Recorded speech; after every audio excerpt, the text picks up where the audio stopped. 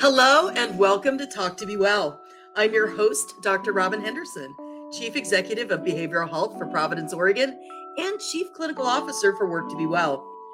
During today's episode, we're focusing on healthy ways to express yourself. Joining me for this discussion are a few of Work to Be Well's National Student Advisory Council members with love languages that span all 5 categories. And if you aren't familiar with the love languages, by the time this episode's over, you're going to know them and want to go find out for yourself. Let's get started by having each of you introduce yourself, where you're from, and why is this topic important to you? Who wants to kick us off? I can kick us off. Hi, I'm Alex Oppenheim. I'm from Las Vegas, Nevada. And this topic's important to me mainly because it's something that is an everyday part of life. And being able to express yourself in the right ways can make or break relationships with friends, significant others, and in the workplace. So being able to know how to handle expressing yourself is one of the most important things. I can go next. I'm Alex Smith. I'm from Lake Stevens, Washington, and this topic's important to me because in my family, we all have different love languages, and it can sometimes not end well when trying to express it to each other if someone doesn't have the same love language as you, and they can be a little overwhelmed. And I just like making sure that everyone feels respected. I'm Alex Smith. I'm in Washington as well. I think the love languages are really important just so because it helps me better understand myself and how I can relate to others in terms of giving and receiving affection. So it's a nice way to categorize how we care for each other. So how do you define healthy self-expression? What does that mean?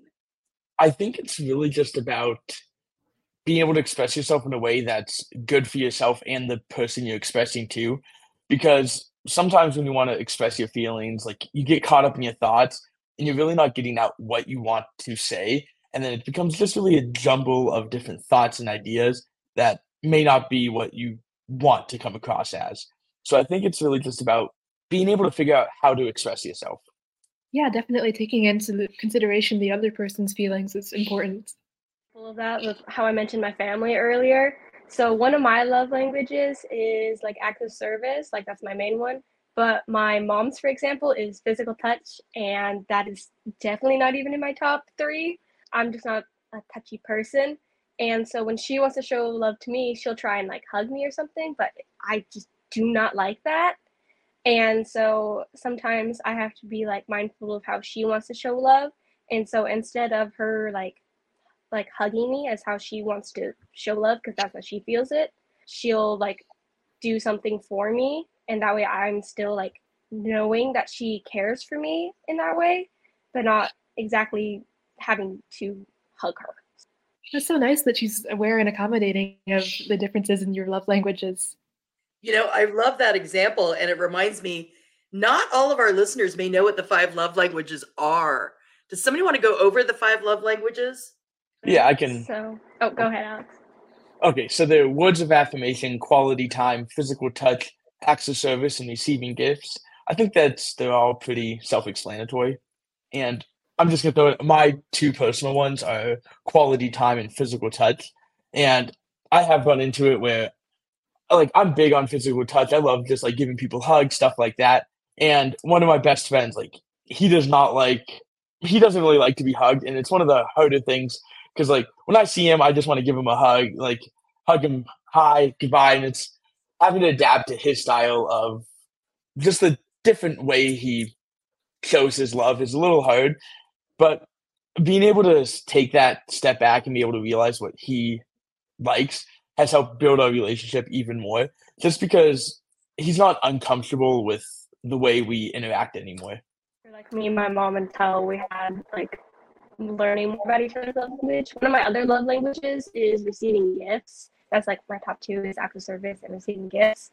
But I think some people don't know about receiving gifts is that it's not just you have to go out and buy a fancy nice thing to get to someone, but it's just more the thought that I care about behind the gift. I love handwritten cards. I have a box in my closet full of handwritten cards throughout the years, and it's just it's more of the thought behind gifts. But I have friends again that don't, like if I were to get them a gift, they feel uncomfortable about it and they don't know how to respond. And sometimes it's just not what they enjoy. So like other things I'll do for me, like for some of my friends, one of her things is quality time. So I'll spend time with her, and that's my way of like giving her a gift, if that makes sense. So again, just being mindful about how others will receive, like how you're showing love to them, making sure that you communicate with them and make sure that no one's uncomfortable. That's so nice. I'd say mine too. I kind of waver between different love languages, but right now I'd say they are quality time and physical touch. One of my favorite things to do with anybody is just sitting for hours and talking about, or just having deep conversations with people. It's one of my favorite things. And physical touch is nice with what I'm close to. You know, I'm really into physical touch and acts of service. I like to cook. I cook scratch meals for my family all the time. And I also make pie. In fact, in my bio, I talk about practicing the art of pie because everybody loves pie. And when you make a pie for someone, there's a lot of effort that goes into making a pie because, you got to make your own crust. Otherwise, you don't have words. But what are the types of, for those of us who are into acts of service, what are the acts of service you do? Like mentioned this before the meeting, but like you said, like in the book, baking and cooking scenario for acts of service, I love to bake for my friends and cook for my family. So like when the days that I know my mom isn't unable to like cook dinner or my dad isn't able to cook dinner, I'll cook dinner. Like today I made some adobo and lumpia that I got to go fry after this. And I also made like, I really like baking is my favorite way to show acts of service. And so I made like a Hershey's chocolate like ice cream roll cake. It like rolls up. It's really good. My family loves it. And I unfortunately cannot eat these. I'm allergic to the things I listed above. But that's how I think my family really knows that I care and that I'm doing this for them, is because I'll make separate dinners for myself. So I still eat with them. But like just making someone breakfast or dinner or going out of your way with like chores. Like I have 3 brothers, and just asking them if they want some help with homework or their chores is a great way to show acts of service. And another form of like active service that comes to my mind is thoughtful gift giving. Because my dad is one of the hardest people to buy gifts for. Like at times he talked about wanting like a smartwatch. We bought him one, he returned it. So he's like one of the hardest people to get gifts for. But he would always mention about like wanting like a new coffee mug. And he was using the same one for years. And finally I was like, okay, he's not gonna just straight up ask for one. So I was like, okay, I have a good Christmas gift for him. So I bought him a Yeti, like probably a $40 mug. And I think I've seen him use it every day since I got it for him for over a year. And usually like getting him a gift would be so hard, but this one is like the perfect gift for him. And it's almost the same thing with my mom. Like my mom's hard to buy for, but then she loves flowers. It's like one of her favorite things, and she loves spending quality time. So it's like a great gift would be the Lego flower kits, because we could build them together, get that quality time, and then she would have flowers that would last forever. Oh, that's amazing. I love those Lego flowers. That's been a cool thing. Oh, I absolutely love them. Mm-hmm. So what other gifts, when we look at gift giving, because I know that's one of our receiving gifts is one of the love languages. Who has that? What kind of things do you like to receive? Or do people, like you were talking about with your dad, what are the things people like to receive? I mentioned earlier that I like receiving cards and stuff. For me, it's more about the meaning behind the gift and knowing that someone took time. Like I really like handmade gifts and stuff. Just knowing someone took time out of their day to do something that they know I like Alex was talking about, like specifically knowing what the family member or someone would enjoy, and just having that connection of knowing something. Like this is a little embarrassing, but like years ago I had like this like addiction to pineapple things. Like I'm talking like hundreds of pineapple themed things in my room. But like something one of my friends was like super sweet about, like anytime she saw something pineapple, she bought it and would give it to me. And that just meant so much, knowing that she knew something that I enjoyed and was thinking of me when getting the gift. That's super sweet. I also love handmade things. I love handmade cards and the like. But something I also really like is books. Like when people pick a book for me because they thought it was a book that I would like. I think that's so sweet because it's like they're thinking about what kind of, I don't know, thinking about what I would like and trying to find something specific for me. I think that's so sweet. It's speaking of books, I got one of the best gifts from my mom on Christmas. So I had been reading Tuesdays with Morrie by Mitch Albom, and I talked about it a lot. And my mom got me another book that he wrote, and I would have never thought about getting that book for myself. But because I had talked about him so much, like I kind of almost not planted that seed, but he had realized that I enjoyed his writing style so much. So it's really that like the things that people talk about that they won't directly ask for are sometimes the best gifts. That's amazing. I love that. You know, another one is quality time. When you think about quality time, what does that really mean? Spending time with someone uninterrupted or undistracted, like being fully present for someone else. For me, it's not one of my like main love languages, but one way I like self-love with this language is spending time with myself doing like hobbies that I enjoy. I know my mom likes meditation, so she'll do that for like quality time with herself. And one of my friends, she like goes out on adventures like every week. She takes a day to herself, usually like a Saturday or a Friday when she's not working, and she'll take herself on like a date type thing. Or I have other friends that will like do that too for like physical touch, like a way they self-love for that is they do like skincare, spa days, massages, and like other ways of self-love for themselves. Because you don't always have to be showing your love to someone else. You should also love yourself. I love that because yeah, quality time. Like for me, it can even be as simple as like being in the same room as somebody. Like I think I've spent so much time with one of my friends where we're in the same room, just on our phones, but it's just being in the same vicinity together that counts. I love that. That's so true. No, I do. I love that. That's awesome. So coming back to you all individually, what when you look at your love language, what are the things that make you feel loved? You know, specifically when you think about, okay, this is what makes me feel loved. What are some examples that work for you specifically? A big thing for me is when somebody truly understands me and can talk about me. I got a couple of letter of recommendations from my teachers, and they made me feel so loved because they could talk about as me, more than just a student. They knew the true me, and just knowing that they could understand that and they took the time to get to know me like that, I teared up in a couple reading them, even though they're so fluffed up and not supposed to be like that, but to me, they were just so touchy, so touching. I love that. I love that. I love it when people remember the things I tell them. Like if I tell them something offhandedly and then they remember it months later. I think that's so kind and like to know that, wow, you actually think about me or like remember the stuff I say. Oh, Alex, that's beautiful. Mm-hmm. Yeah. That's what like Alex was also talking about with remembering what your dad said about the mug, knowing that he wouldn't just ask for a mug, but the fact that you remember that and got him that in the future, knowing he'd appreciate it was really sweet. Something else that's like I've always feel so loved is when people take time to like let me talk about like my interest with them. I shoot archery and I love telling people about it.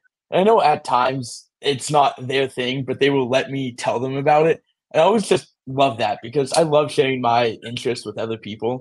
So them allowing me to do that, like it just makes me know that they care about me. My husband works in IT, and part of our nightly ritual is while I'm making dinner, he tells me all about all the crazy IT things. It is boring as all get out, but you know what?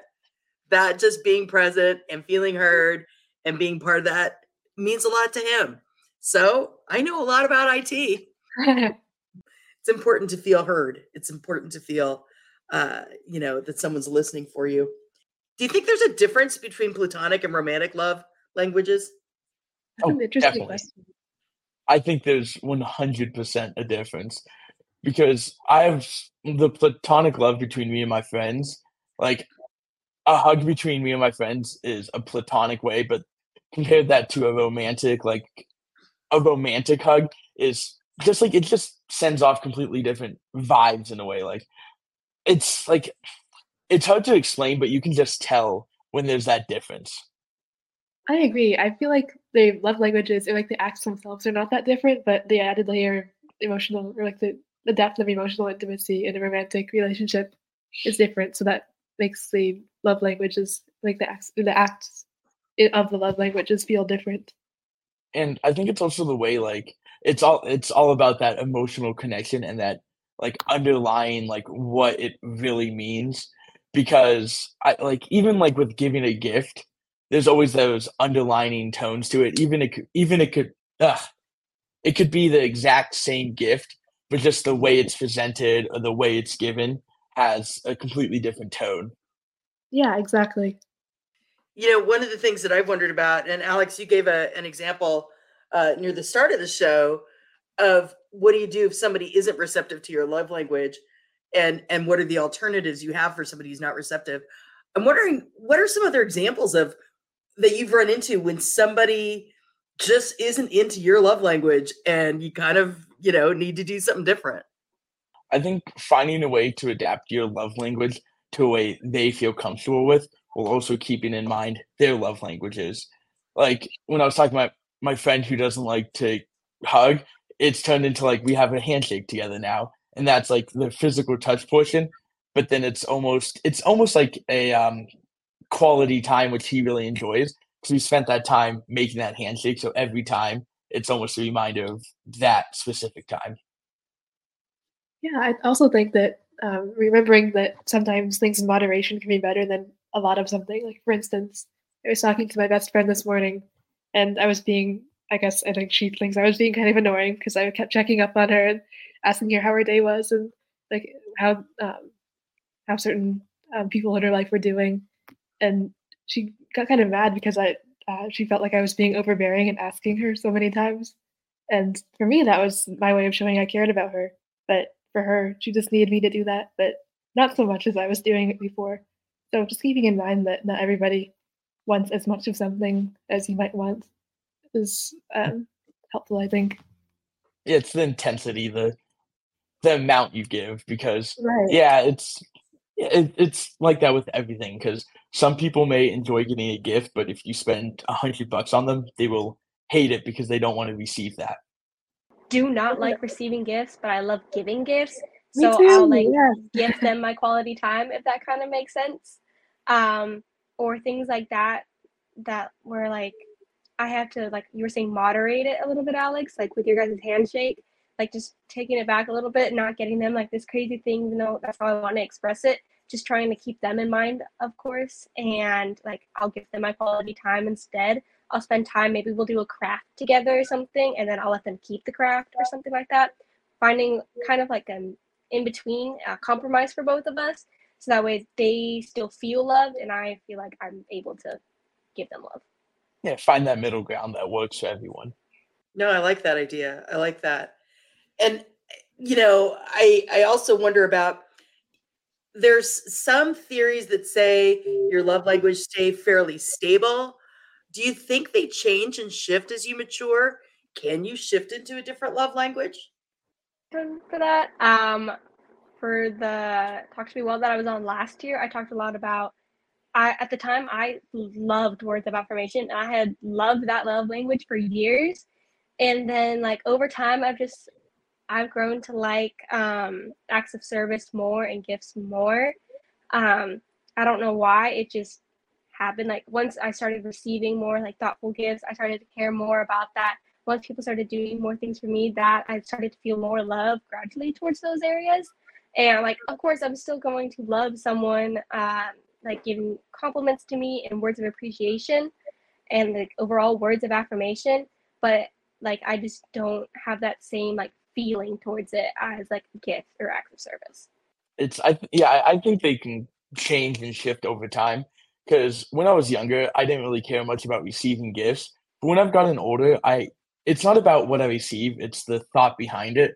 So, like, I really like receiving cards and, like, just, like, the thoughtful things, and when I was younger, like, that wasn't a component for me, but now that I'm a little bit older, like, it's something that I do really enjoy. I would say it's in my top 3 of the love languages of receiving thoughtful gifts. So I think they can really shift with time. I agree. For me, it was, or the thing that shifted was physical touch. I didn't like it when I was younger. I just didn't like the sensation of it. I still don't really like that part of it. But just the acknowledgement that somebody likes me enough to give me a hug is nice. So I appreciate. I have more of an appreciation for it now than I did a few years back. Oh yeah, absolutely. Yeah, I can remember, there was a period of time when my daughter went through a phase where she would not hug me to save her life. And now, oh no, she's all the huggy and all the lovey. And maybe college does that to you. But it's really interesting that our love languages do shift as we change relationships too, because sometimes if you're in relationships with someone who is physical touch is really important for them, that can probably change some of your sensation around physical touch, and that may change how it is that you approach that in the future. But it's interesting, I think, to think about it. How did you learn about love languages? Where did you first get exposed to this? I learned about them from my mom. She's an elementary school counselor. So it was probably when I was in second or third grade. My mom, like, she had always talked about love languages. Like, she was like, "Oh, Alex, your love language is physical touch." And I didn't really know what that meant. But I think it was like second or third grade, she had me do one of the tests. And that's like when I first really got exposed to like all the different forms of love languages. So I think from knowing about it since I was so young, I've grown up more conscious about it. But if I hadn't been exposed and known about them from such a young age, I don't think I would be as conscientious about them. It was like my mom too kind of introduced it to me, but I think it was like early sixth grade, so like middle school year, and I did not really care all that much. I was like, I just show love how I want. And then we had a class a few years later in my health class at school actually, and we had like this whole like unit on love languages, and I started to like truly like understand love languages. Like we took like online tests and stuff like just to learn more about it. We had to write a paper on what we like to show love and how we like to receive it, and like getting that extra background of truly learning what love languages were was like really important, and that's how I came to learn about them. And I think that understanding just grows with time and your experiences. Because even like going back to like shifting in love languages, I think it really goes down to what you need in life. Because I think Dr. Robin, with your daughter, she went off to college, she wasn't near you. So she comes back and she's like, "Oh, I did really enjoy those hugs, even though in the moment I didn't realize I liked them." So I think it's really just how they shift is what you need currently That's in a good life. way of putting it. That's an excellent way of putting it. And that your needs change over time. I really like that idea. So what advice do you have for somebody who's looking to identify their love language? What advice do you have for them? There's also a couple tests online. I think there's even Yeah, an official love language test online. Oh yeah, we we're should going to take one of definitely those work the link tests. to this podcast. Yes. Yeah, the tests, but then also just taking a moment to look at the different ones and just take a moment to look at yourself and realize what you enjoy. Because before you know what they are, you may realize that you like certain things, but you can't equate them to one of the love languages because you don't know what they are. So just taking that time to know what the love languages are and then thinking about what you like. No, that's a really, really good point. Self-reflection is a great place to start. I think even more than the tests, what helped me figure out what mine were just reading about them and seeing the references referenced in popular culture and looking at what other people's love languages were and then Googling more specifically how they could manifest in myself. And that helped me have a better understanding of how I can relate to them. And I think another good way of understanding your own love languages as well as others is looking at people around you because you may get a deeper understanding of your own sensation of like physical touch as a love language when you compare it to somebody else's who may say like, yeah, physical touch is one of my top two, but it might be drastically different than yours if it's your number one. Just the different ways they manifest and the different ways you can express a certain love language. Well, I think, when we think about love languages, and how they work out in our relationships and change over time. It's a great way to think about how you express yourself and be conscious of how you get your needs met and how you meet needs for other people. We're getting ready to wrap up here, so I just wanted to give an opportunity to all of you. If you have any final thoughts you want to share with our listeners today. At the end of the day, the love languages are just a way of measuring these things. But even if your love language or the way you show love doesn't fit neatly into one of these categories, it's still valid. And I'm sure, or I know everybody will be appreciative of your love, regardless of how it looks. I agree with that. It's important to not just try and put yourself in one of the categories. Like, it's just a broad spectrum, but these are just ways to help people learn more about what they enjoy and how they feel loved. That they're not absolute. You can fit into one, you can fit into all five. You can fall somewhere in the middle. It's totally okay. Well, I want to thank you all for joining me today on Talk to Be Well and learning more about how to express yourself in healthy ways and about the 5 love languages and where that might fit for you. Like I said, we're going to post a link to the tests for these, but you can Google love language and you'll find it in 2 seconds. So let Google be your friend and go out there and find out what your love languages are. Now, please remember that you're never alone in a diagnosis. And if you are looking for support with your mental health, check us out at Work to Be Well. That's work, the number 2, bewell.org. This is Talk to Be Well. I'm your host, Dr. Robin Henderson. Be well.